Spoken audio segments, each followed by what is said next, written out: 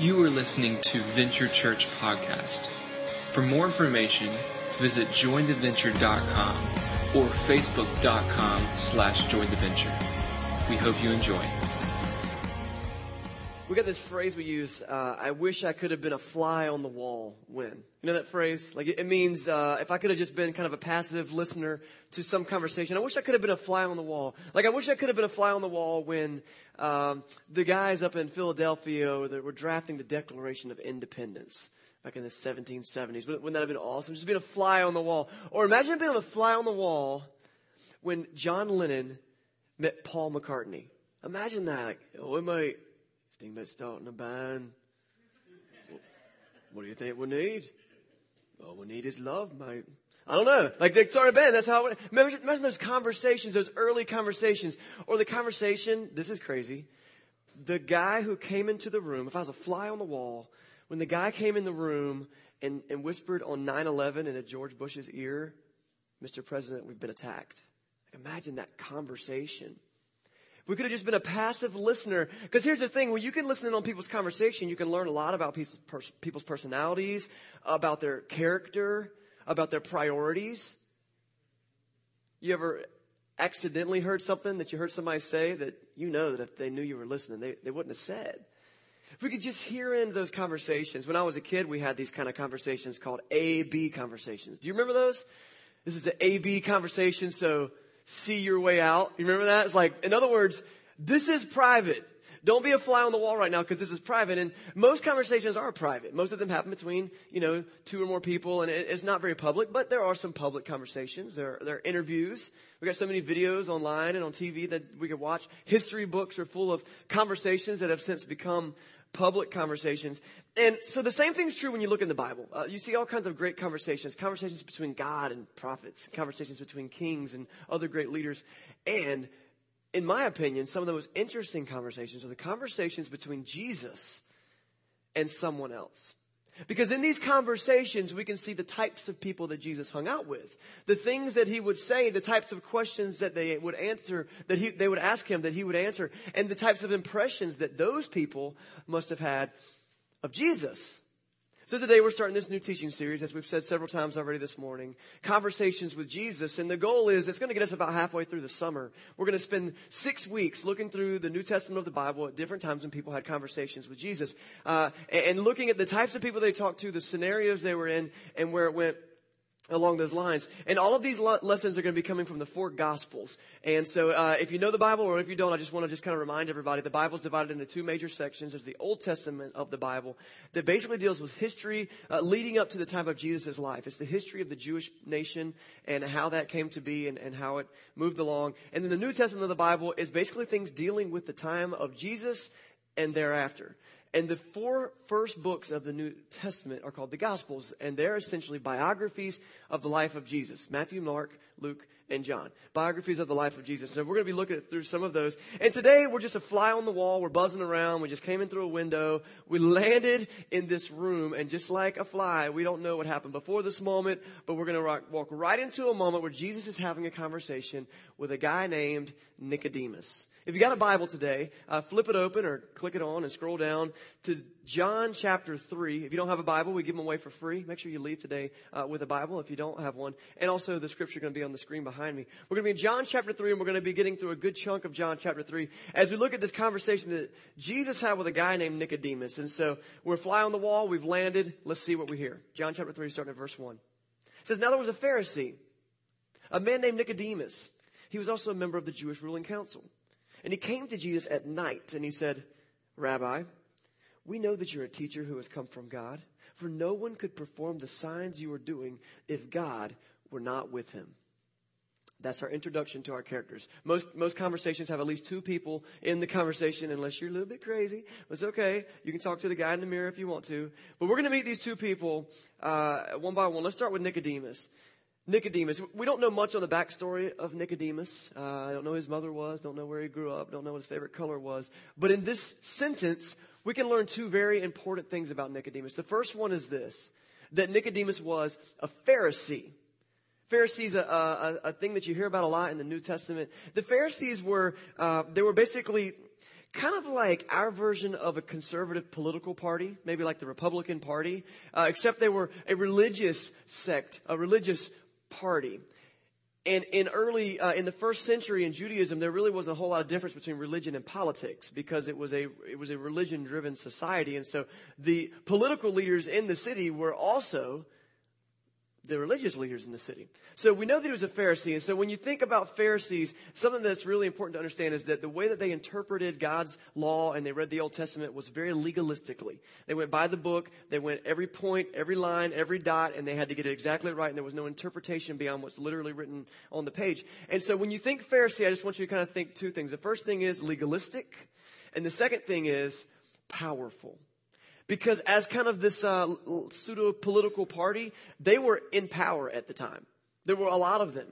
So we know that he was a Pharisee. The second thing we know about him was this. He was part of the Jewish ruling council. And we're not talking about, city council or the school board. It wasn't kind of a smaller level ruling council. It was big time for the nation of Israel. He was one of the members of what's called the Sanhedrin. The Sanhedrin was 70 men who were leaders in the community. There were the 70 people who had been selected for this group, plus the high priest. And so you might look at the Sanhedrin as kind of like our Congress plus our Supreme Court. And that's kind of where it was. Very powerful, very influential group of men. And so here we have Nicodemus, Pharisee, member of the ruling council. That's what we know about him, okay? And he comes to Jesus. So let's meet the second person in our conversation. Obviously, it's Jesus. Now, Jesus, you might know some things about Jesus. As I point out these two things about Jesus that we know from this conversation and from this context, it might not have been something that you've really put a lot of thought into. The first one is this. We know that Jesus was a rabbi. Okay, Nicodemus says rabbi. He gives him that. Rabbi is a title. It's a Jewish teacher. That's what he did. And people followed him around and would learn from him. But he was not your typical rabbi. See, Jesus was doing some things that other rabbis didn't do. There were other rabbis. But Jesus was kind of blowing people's minds. And so the two things that really jump out about Jesus being a rabbi, first, when Jesus spoke, people really listened and leaned in because the way that Jesus taught was different than they'd ever heard before. People would often say, that guy really speaks with authority. That was a phrase they would use time and time again. When you hear people listening to Jesus talk, he would speak with authority. It was as if the way he talks is like none other I've ever heard before. It's like when Michael Jordan first hit the scene and got a national spotlight playing basketball. And people were looking at Michael Jordan and be like, dang, that guy, he plays like nobody's ever played before. It's like Michael Jackson dancing and is performing. Like people looked at him and was like, man, that guy, this is unique. This has never been done before. So when people heard Jesus, it was wow, he's unique. He speaks as if he has authority. So that's the first thing that I think is really unique. But there were other good rabbis, other good teachers. And so he wasn't the only one that was like just good. There was another thing about Jesus as a rabbi that no other rabbi did. And I can just say it in a word. You know what the word is? Miracles. Miracles. Jesus did miracles. Supernatural, unexplainable miracles. He healed people. He caused supernatural events. He defied physics and the common. He did miracles. Jesus, he called these acts signs. He didn't always call them miracles. He called them signs because he said, the reason I'm doing these things is to show you as a sign who I am. I'm not just trying to show off. I'm not just trying to heal people. I'm not just a physician trying to cure diseases. I want you to know that I am who I say I am. And so this major thing Jesus is doing is miracles. But I want to time out on that real quick because do you believe in miracles? I mean, we have the occasional thing that happens that we can't explain. And there's a little girl sick at the hospital and all of a sudden she gets well and it's like, that's a miracle. But I'm not sure that that's a miracle in the sense of the things that Jesus did. Jesus did things that were completely impossible outside the interaction of some supernatural power. And it's difficult to believe in miracles, isn't it?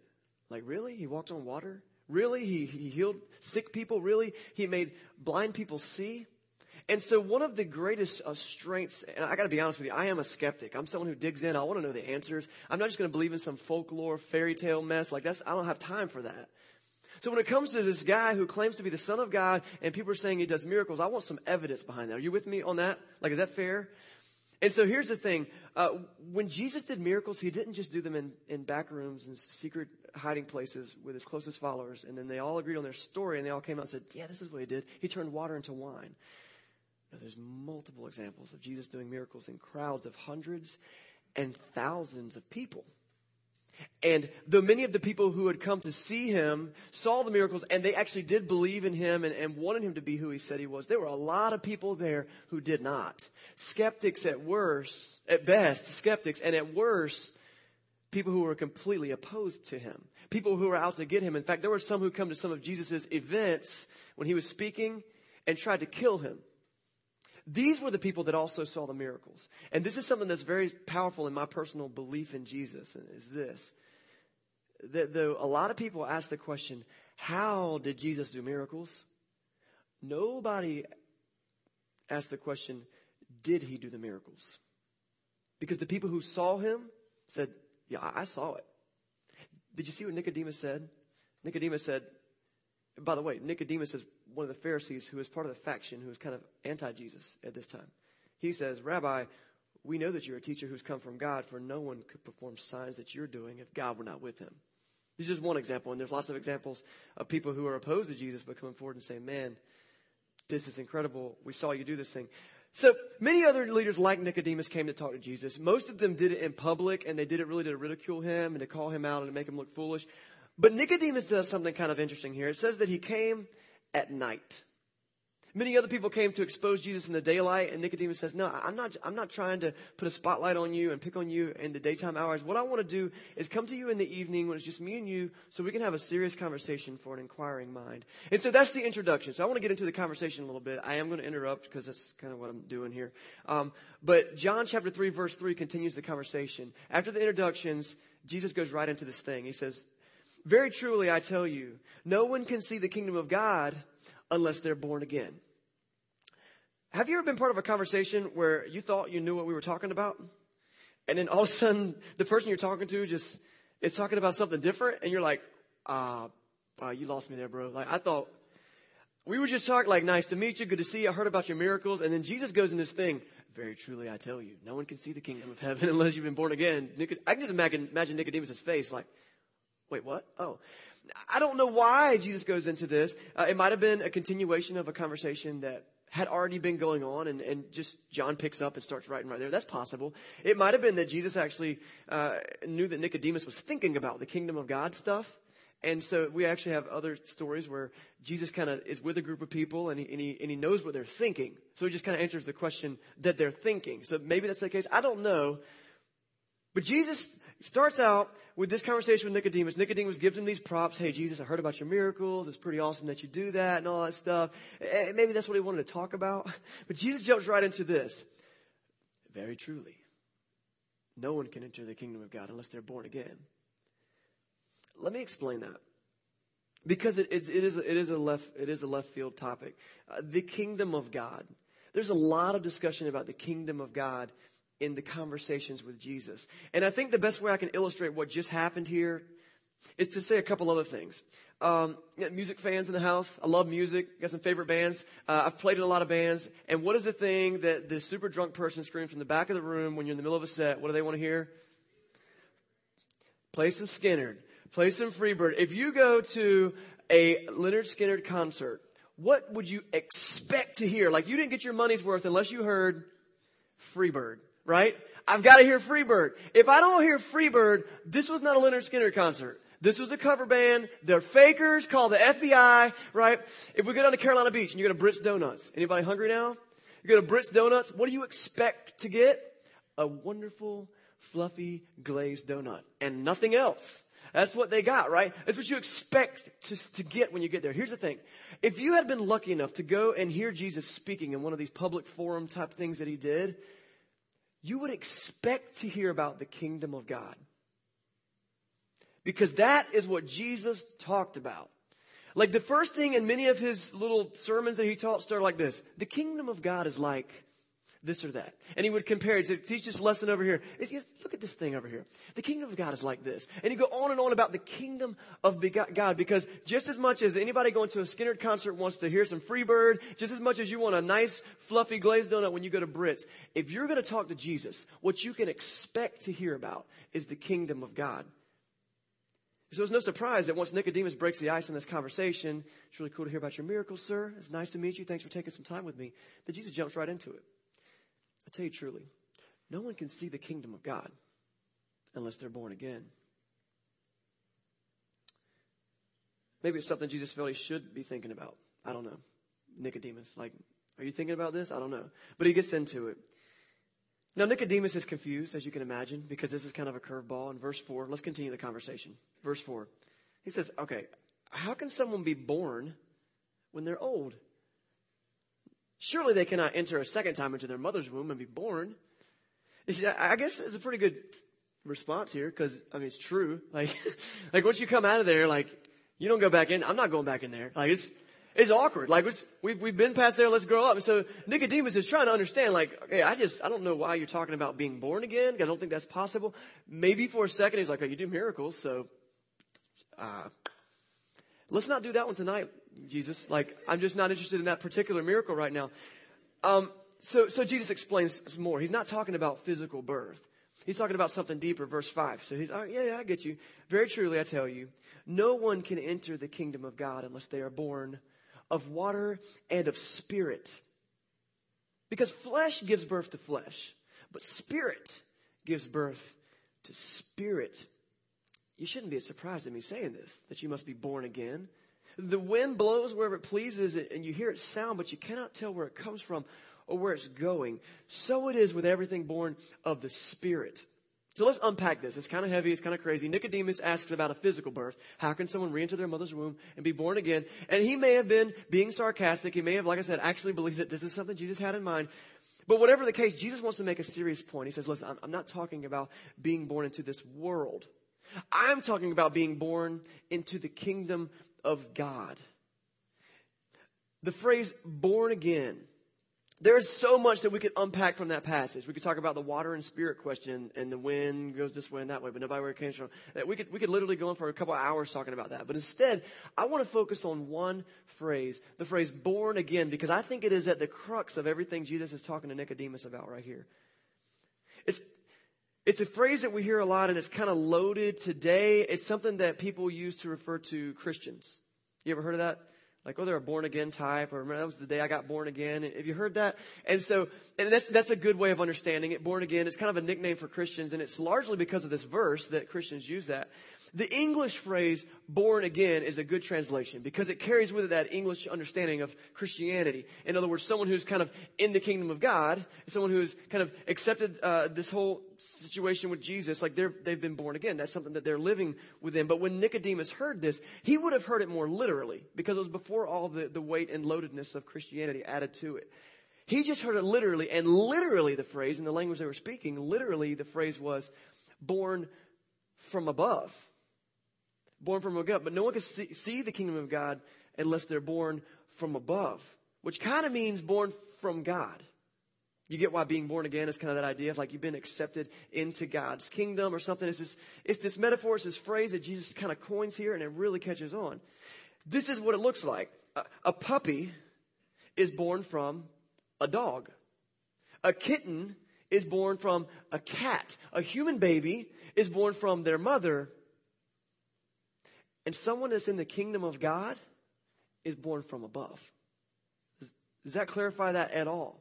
This is a notation of where you're coming from. If you want to see the kingdom of God, you must be born from above. We're not talking about a physical ritual here. We're talking about something spiritual. Jesus says, flesh gives birth to flesh, but the Spirit gives birth to spirit. The kingdom of God, listen to this. The kingdom of God is a kingdom of souls. It's not a kingdom of bodies. It's what's happening with us spiritually. It's who we're united with spiritually. Today, the kingdom of God on earth is the church. It is the people around the world who spiritually have said, I have become born into this kingdom so that I might have this interaction with the King, who is God. See, Jesus didn't come to lead our hands and our feet to just do good things. He didn't come to lead us into greener pastures or bigger bank accounts or nicer cars or better jobs. Those are physical things.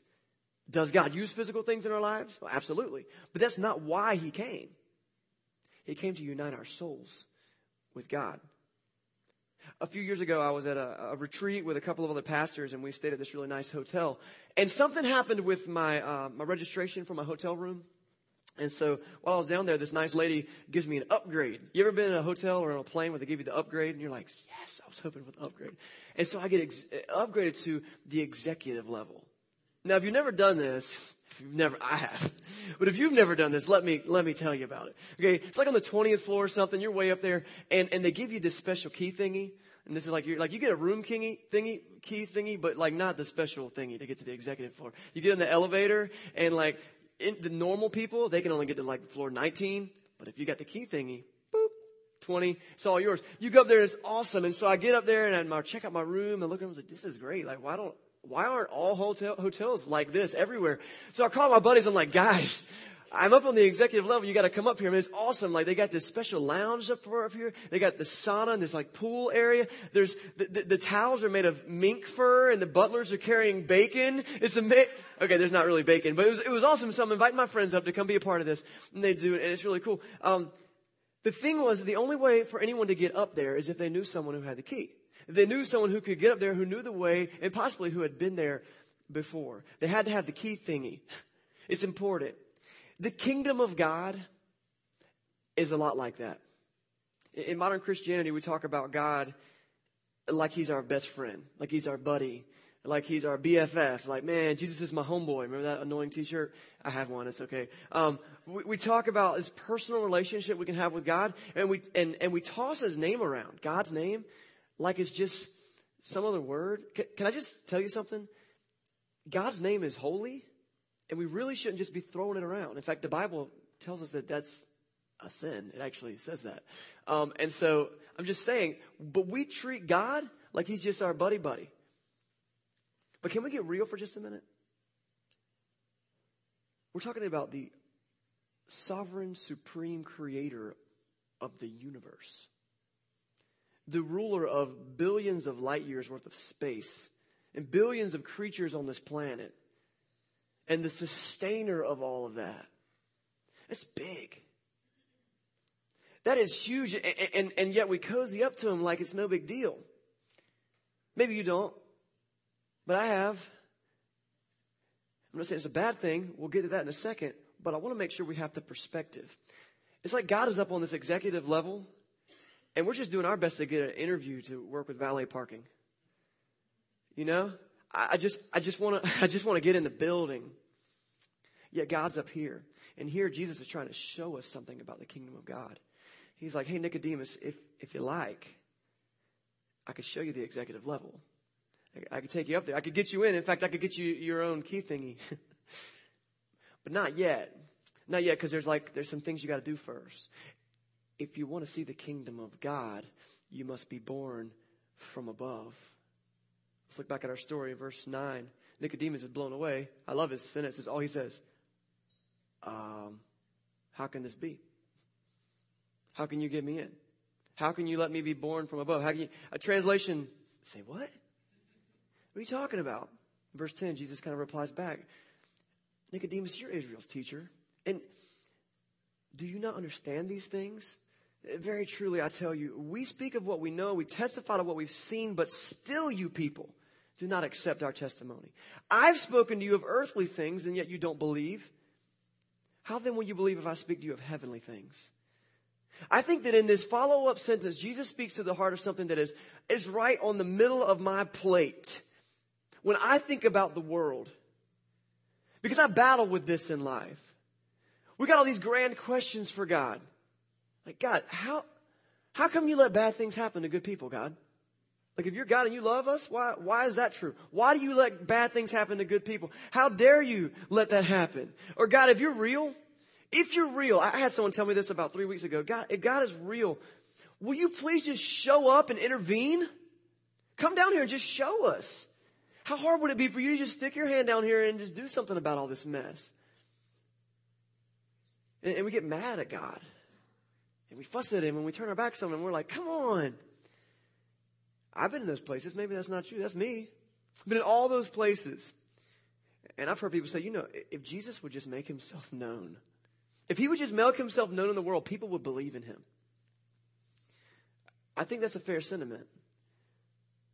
And if he would just show up and intervene in some stuff, maybe, I don't know, call the Today Show and get an interview with Carson Daly. We'll put it on YouTube. They'll put it on Facebook. It'll go viral. Everyone will see Jesus do a miracle on TV. It'll be awesome. But this is what Jesus speaks to in the verse he just said. He said, I did that. I did that. I came here. I intervened. I met with famous people and talked in public. I did miracles. I brought people back to life. I healed people from incurable diseases like leprosy. I made blind people see. I did that. Yet people who saw it still didn't believe. So if we think for a second that if God would just come here and show himself to us in physical form, that the whole world would just be a different place, Jesus said no. Because the physical things in this world aren't the answer. I want to show you something deeper. Jesus didn't come for our amusement. He came to make us aware of the kingdom of God and the reality that our sin separates us from God. That's why Jesus came. And that he's our only chance to have that relationship fixed. People say, if God is a loving God, why doesn't he just come fix everything? I think that maybe, if you sat down and had that conversation with Jesus, I think Jesus might say something like, I think I know why you're having a hard time seeing why the world is the way it is. You know why? I think it's because no one can see the kingdom of God unless they're born again. Maybe you can't see it. I want to ask you, how deep into the kingdom of God have you looked? Because I think Jesus' reply would be, I am doing something about it. You know how I'm doing something about it? I'm getting to the core of the problem. The fact that because of our sin, we've been separated from God. Jesus says, I'm getting to the core of that. I've provided a way for spiritual renewal, being remade, and give it a try. I think that's what he might say. And that's what he's saying kind of to Nicodemus here. Here's a question, though. Jesus said, to see the kingdom of God, you must be born again. Okay? Now we get to the real big question. How can I be born again? How? How can I be born again? Is there some physical process I go through? Is it baptism? We do baptisms here if someone becomes a Christian. That one of the first things that we say the Bible says we need to do is be baptized for the forgiveness of our sins and the gift of the Holy Spirit. Is it the water? Well, yeah, that's all a good part of it. But that isn't what being born again is. I love that right after this conversation is the most famous verse in the whole Bible. We've been in John chapter 3. At the end of this conversation is John chapter 3, verse 16. You ever heard of John 3:16? Most famous verse in the whole Bible. It says this: For God so loved the world that he gave his one and only Son, that whoever believes in him shall not perish, but have eternal life. God says, you know what? You need to be born again, and I got good news. I know a little something about being born from above, because that's where I came from. And I want to show you the way back. And I've given you this path. And if you want to be born again, here's what you do. You believe in me. You put your faith and your focus in me. You put your decision-making ability in me. You learn more about me by sharing community with one another and having conversations with me in prayer. God so loved the world that he gave his one and only Son, that whoever believes won't perish, but have eternal life. Jesus is the answer to the question, what is God going to do about all this? And what I love is that verse 16 is so famous and so popular, but I think maybe one of the most beautiful verses in all the Bible is not John 3:16, which is very beautiful, but John 3:17. The next verse. Check this out. This is in the very next verse. It says, For God did not send his Son into the world to condemn the world, but to save the world through him. So many times I think that we get this mindset that God is this fear-monger God who his whole goal in life is to send people to hell and laugh as they go. But God's like, no, that's the last thing. I don't send anyone to hell. That's the choice they make. My goal is to get everyone into heaven. I didn't come to condemn the world. I came to save the world through Jesus. You know my favorite thing about God? It's a favorite thing. He loves us.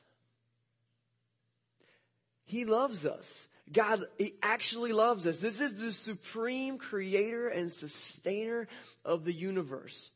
The ruler and the authority of billions and of light years of space, of billions of creatures on this planet. And check this out.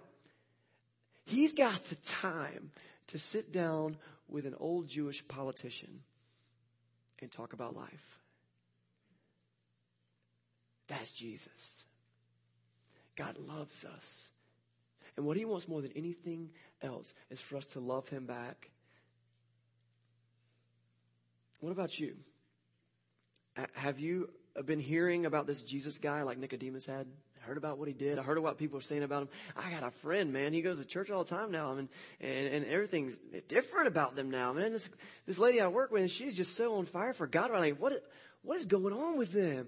They're not even the same person anymore. What's happening? And like Nicodemus, you can kind of be like, hey, like I heard about the things that are happening in your life. Let's talk about that. And you know what you can talk to them about? What's the kingdom of God look like for you? No one can see the kingdom of God unless they're born again. Maybe you've already made Jesus the key to your life. He's got that key thingy. He's given it to you. And you've seen the kingdom. And you're excited about what's happening in this world. Here's my question for you. What will you do this week, to sit down and have a conversation with someone else that will lead them to a conversation with Jesus? Here's what you can tell them. For God so loved the world that He gave His one and only Son, that whoever believes in Him will not perish, but have eternal life. That's our first conversation. Let's pray. God, You are good, and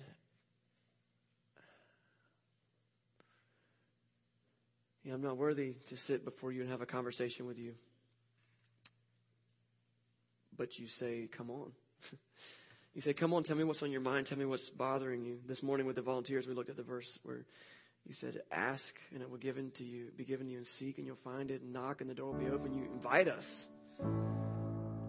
So come have this conversation with You.